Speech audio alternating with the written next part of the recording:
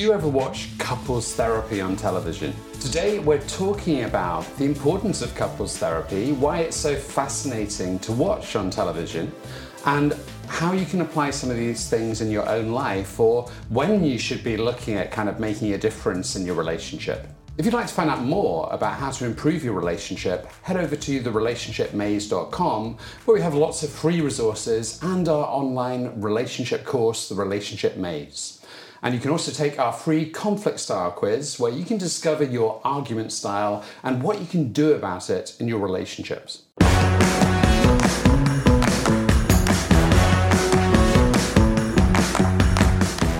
Welcome to today's podcast, and today we're using the topic of couples therapy, that really popular television show. Yeah, it's a program, for those of you who haven't seen it, it's a program that is set in New York City, where a very, very experienced couples therapist and psychoanalytical therapist, Dr. Orna Guralnik, sees a number of couples, and the sessions are actually filmed, so we see her work in session and in action working with couples. It's a wonderful program. She is really quite amazing. For those of you who haven't seen it, she works in a very particular way as a couples therapist, and with the approach that she has, she's very interested in looking at how the past influences the present. So what's alive still from the past in the couple relationships? Yeah, and I think it's actually become so popular, it's now being made in other countries as well. So you may see, I think is it New Zealand or Australia? Yeah. So you might be familiar with it more from whoever hosts it in Australia. Yeah. But I think that's the interesting thing is, I wonder when it was first made if they realised it would be this global success, or whether they thought it would be one of these interesting shows. But, yeah. Because it seems more niche, doesn't it? Yeah. It seems more niche. It seems more like the sort of program that might be watched by a handful of people. But what really surprised me recently is that there are a lot of younger people, like in their 20s, really, or even younger, showing an interest in this program and finding it really fascinating and being really interested in relationships. That's really somehow surprised me. Yeah, absolutely. And, as a psychotherapist, what do you think are some of the reasons that there might be that interest, from younger people from everybody into watching couples therapy? Well, I mean, we know that there's been a shift over the years. There's been a lot more interest in personal development, in understanding yourself. So a lot of younger people, are really very interested in their psyche, so to speak, and how they function, how they feel, how they behave, and why they behave or think or feel in a particular way. So I think that's not new, of course. We're seeing more and more younger people in therapy, even teenagers, of course, for all sorts of reasons. Obviously, also because there's a big issue in society around anxiety, depression at the moment. And I think running concurrently with that, well, if I'm more interested in myself, then I'm also interested more in myself in relationship with others. So I think that's why, in a way, it's a natural sort of follow-on, isn't it? Yeah, I mean, I think that certainly is really important. I wonder as well, because also as social media has become more and more popular, and sort of reality television, and also mediums like TikTok, there's that used to there's more focus on actually watching people. A lot of that, a lot of these shows sort of made in Chelsea or whatever, they're semi-scripted, but a lot of people, they appear to be as if they're spontaneous. But again, when this is something happening, what seems to be or what you perceive to be kind of in real time, it's more about watching these relationships, isn't it? So I suppose that also that gradually we've been fed this sort of different sort of medium to watch, a different genre to watch, where there becomes more of that interest in interaction. Yes, that's for sure. And of course, there's something kind of oddly mesmerizing, not just oddly, but there's something mesmerizing about seeing couples in their struggles, seeing what they are, what they are challenged by, what they are really finding quite difficult, that you then as a viewer can relate to, you can relate back to yourself, you can relate it back to your own relationship. So there's something quite of satisfying maybe also in the sense of watching others struggle. And thinking, well, that's just not us then. That's not just me here. Yeah, and I think sometimes the more dramatic the struggle, the more it becomes watchable as well. I mean, I certainly know, from the past when I've been involved in sort of productions with the BBC, that there is, they want that sort of tension, they want that sort of disagreement, they want that sort of conflict. So I think if there wasn't that sort of tension in the show as well, like from time to time, not the whole way through, that you wouldn't watch it. Of course. I mean, it's very carefully edited, no doubt, and I imagine that what is being shown are the sort of, the highlights in the sense of that there is a great intervention by Dr. Goralnik that makes you think. She has this amazing insight that kind of really shows the couple a different perspective or a different way of thinking about why they are having these difficulties. Or, of course, what they're also showing a lot on the program are couples acting out in the session, getting into arguments, getting angry, getting aggressive with each other, that sort of thing. So there's a high emotional tension very often on the show.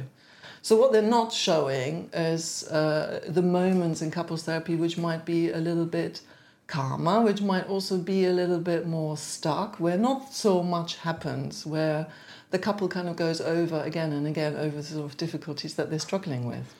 Yeah, I think as well, one thing that I think is important to think about is, it's all very well watching this, but how much actually people get and actually apply in their own lives. So sometimes I wonder, is it easier to actually watch those couples in struggles? And like you said, it might think, well, these people are also having struggles. Sometimes I think there's also that bit of like, well, we might have some issues, but at least we haven't got things as bad as them. Absolutely. So it kind of like makes you try and minimise those things. Yeah. Again, not realising that, of course, on television, you're going to see the things that are more challenging. So, comparing yourself to somebody on television probably isn't a good measure in the first place. Well, that's true. Yeah, and I think that's the key thing is, in the past, this sort of show actually might have been more of a kind of training video. The sort of thing you might see when you're training, saying, this is how somebody might work with couples. But it's not something you'd like play to your client. So a client comes in and say, okay, let's watch this episode of couples therapy and see what you learn about how to improve your relationship. And I wonder how much is observation with maybe a good intention for thinking, I want to know more about myself. I want to know more about improving relationships. But how much is applied and actually how easy it is to apply this, because everyone is individual and unique, and I think that relationship brings two unique people together in a unique dynamic. So I think maybe one of the challenges is we see something being applied and sometimes think, well, maybe this will fit to us, and sometimes maybe it does. But again, I suppose there's also that risk of, thinking, well, I've watched a lot of episodes of couples therapy, so I think I'm pretty much an expert in our problems. So it's like, why aren't you following this advice that we saw the other day in couples therapy? Why are you still kind of bringing up this? Yeah, well, I mean, it's interesting because, of course, there are general principles, I suppose, that could be applied that you can take away from the program. You can think about, this is maybe how we could address particular difficulties that we always run into. And of course, Dr. Goralnik does this incredibly skillfully, so almost unnoticeably, does she kind of bring in really quite complex topics that really stop the couple in their tracks and make them think. So there are some general principles that you might take away from this program about how you interact. It might get you to think about your own past, for example. What am I bringing into my relationship from my past? What have I learned, for example, when I was growing up? What did I learn about conflict from my parents, and what therefore still plays out in pretty much the same way in my relationship now? So you might learn these general principles, but kind of learning about it abstractly is very different from actually putting it into practice. Because it's very different when you're the couple in the room, in the therapy room with your partner, you get activated, you get really frustrated with this person in front of you who you love and who you want to love you. And you think, well, why can they not understand that I'm really struggling with this? Why are they doing this to me again and again? Why are they hurting me in this way? So you get triggered, when you're in the session. It's very different from being the outsider watching it, not being in the room in this moment with your own experiences. Yeah, and hopefully in the room is that experience of one person who loves the other person and the other person who loves them. But I think, one of the challenges as well, I think with a lot of people when it comes to couples therapy is it's almost too late. Yeah. Because, I think often the mentality is, like, actually, we don't need therapy. Mm-hmm. Yeah, we might have our problems. Sure. We don't need help. We don't need to kind of improve these things now.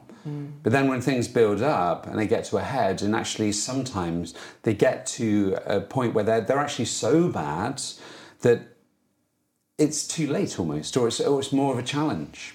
And I think, I think that's one of the things as well, is that sometimes we see something like couples therapy, and I think the show as well has also legitimized that it's okay to have couples therapy, which I think is important. Yeah, absolutely. Again, with seeing more shows about therapy shows that a lot of people who seem just like us have therapy. It's not somebody who's just kind of really having extreme mental health crisis, which in the past I think a lot of people would see that. So I think a lot of these shows are great as well at doing that. But I think also it's seeing it as not just a remedial thing, but as something that people can pursue to actually understand more about themselves and their partner before there's problems. And maybe that's something we don't see on that show so much. I mean, I don't, I haven't really watched much of a show. I think you've seen most of it, if not all of it. But it's sort of, but I think a lot of the time we see it as something remedial. But, one of the key things, and that's why, when we put together our course, The Relationship Maze, was very much at, as well, when you start a new relationship, or even before you go into a relationship, it's learning that insight into yourself about how you think, how you feel, what you carry with you from the past, and how you can understand your partner more fully, early on, how you deal with conflicts. Because, I think, again, it's building that foundation. If you build a strong foundation, then you're able to deal with problems as they come up more easily. It's not going to kind of knock the house over. But I think, I think the problem is, we go into things and as well, it seems so natural that when you meet somebody and you fall in love and you're looking through these rose-coloured lenses, it's like you think, well, no, we're never going to have problems. We're kind of so suited that, our brain blindsides us to the fact that actually we all have differences. And actually, we need to address these early on in a way that works for both of us, rather than wait too late when that can be problematic. Yeah, there's several points that you brought up that I want to come back to. Sort of the first one is about this question of is it too late? Is it too late for some couples to come into couples therapy? I mean, I would argue it's never too late.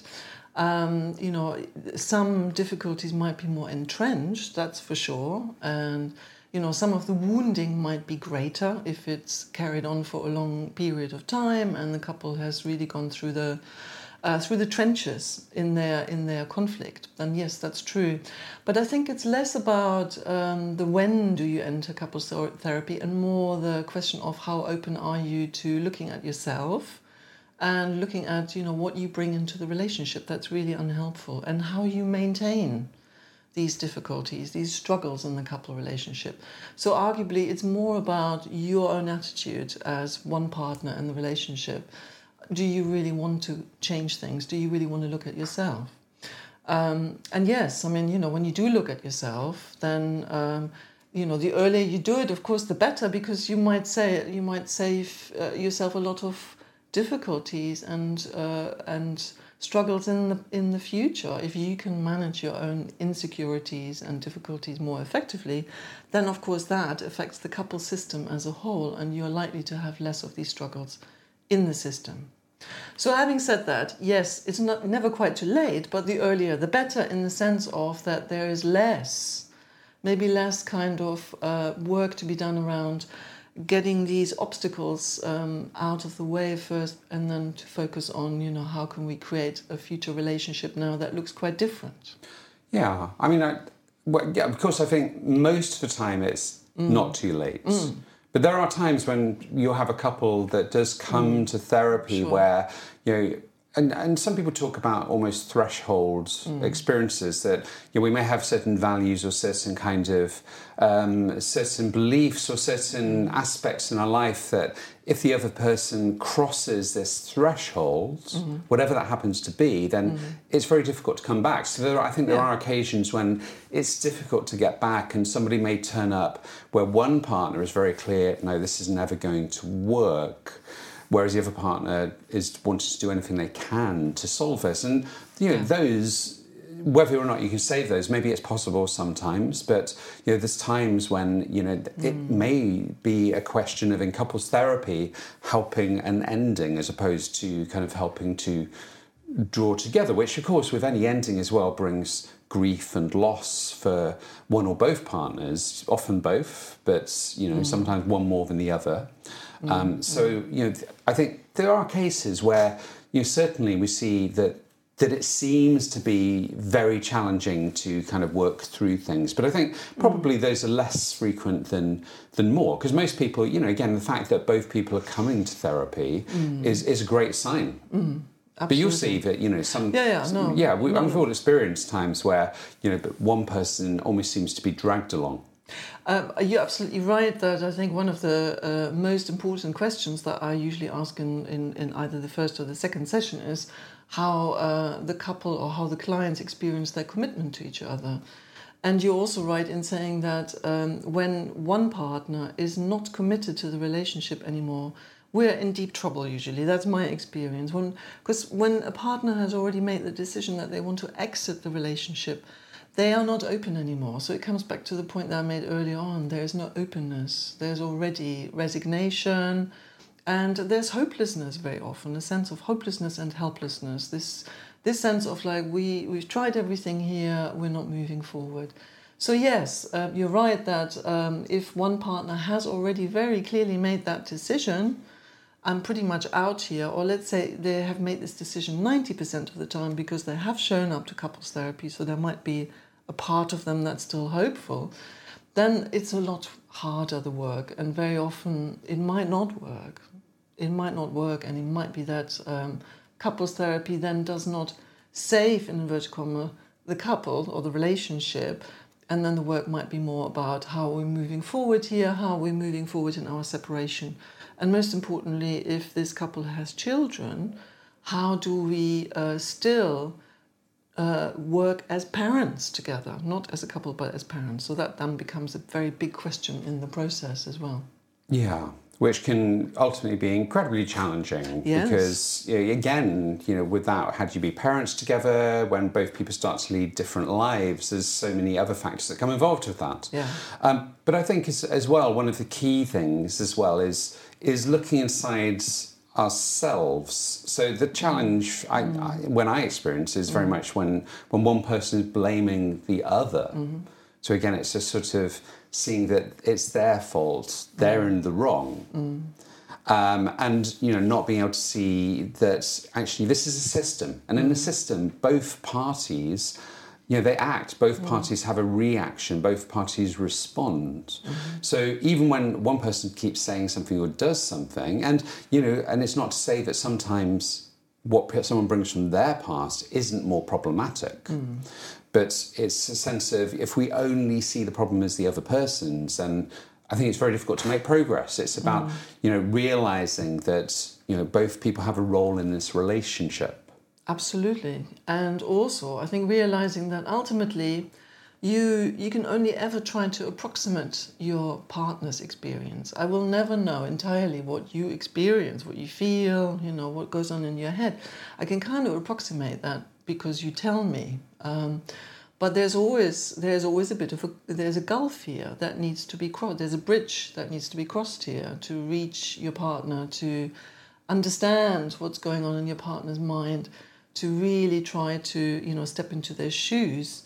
And that doesn't necessarily mean that you always agree with your partner's perspective, but you can try to at least understand it through their eyes, through their lens, basically. That's the best you can ever do. You will never entirely feel or think the same way, right? Yeah, absolutely. But actually, what that kind of brought to my mind was, let's take an example where, say for example, a couple comes to work with you, and one partner has carried with them from their past experience sort of a lot of anger, a lot of different sort of emotions that haven't been looked at. And it seems that maybe one partner is very quick to temper, quick to shout, whereas the other partner, maybe doesn't seem to play such a big role in that. How do you actually address this without seeming to focus on the one person where the problematic behaviour does, at least at first, seem to be lying?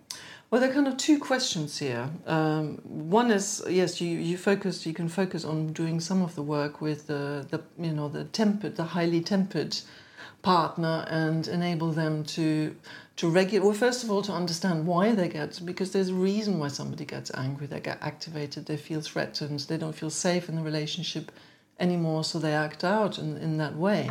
So it's enabling them to understand why they're having these feelings, what is it that their partner is triggering in them to have this response, and then also, of course, highlighting how this very strong expression of emotion impacts the couple system as a whole, because that might also mean that the other partner then doesn't feel safe anymore and withdraws, which might make the angry partner even more abandoned in the relationship. So it's exploring that.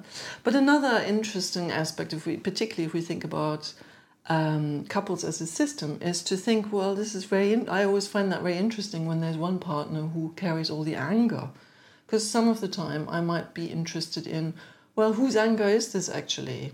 Is this always the one, is it always the guy, for example, who's, expressing all the rage here? Or is some of this actually coming from the other side, the partner's side, who can't express and makes the other one express? It's a process of what we call projective identification, is when you express difficult feelings on behalf of someone else that are not actually your own. So it sounds a bit complicated, this whole thing, but that, it's about looking at the dynamics here that find expression in the couple system.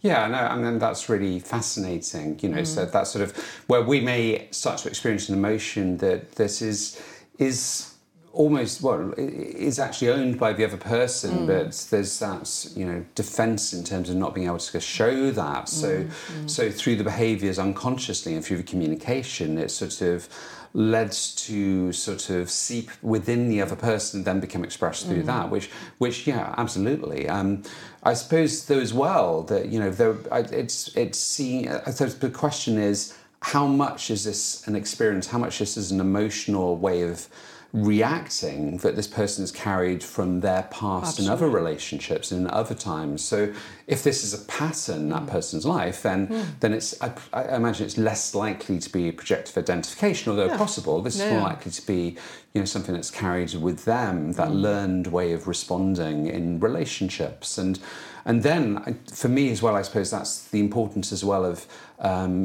also maybe having individual therapy. Yeah, so I suppose, if there's too much focus on one person, then there's that danger where it's going to seem one person's being favorited, one person is being kind of prioritised. And, so I suppose that's where sometimes there may be that point where, some things maybe can't be looked at in the way that they need to be just in couples therapy because of the nature of the fact you're working with two people. You're absolutely right. I mean, very often, sometimes it really is more appropriate, or not more appropriate, but it's a really good idea for one partner to also have individual therapy in addition to couples therapy. I mean, obviously, this is a question of money as well, isn't it? It's expensive. Yeah. But of course, a lot of couples do that. And indeed, in a lot of the couples I work with, there's one or both partners who are already in their individual therapy, which is wonderful for me as a couples therapist, because I know they can go off and explore in a little bit more detail with their own therapist, what we have just discussed in couples therapy.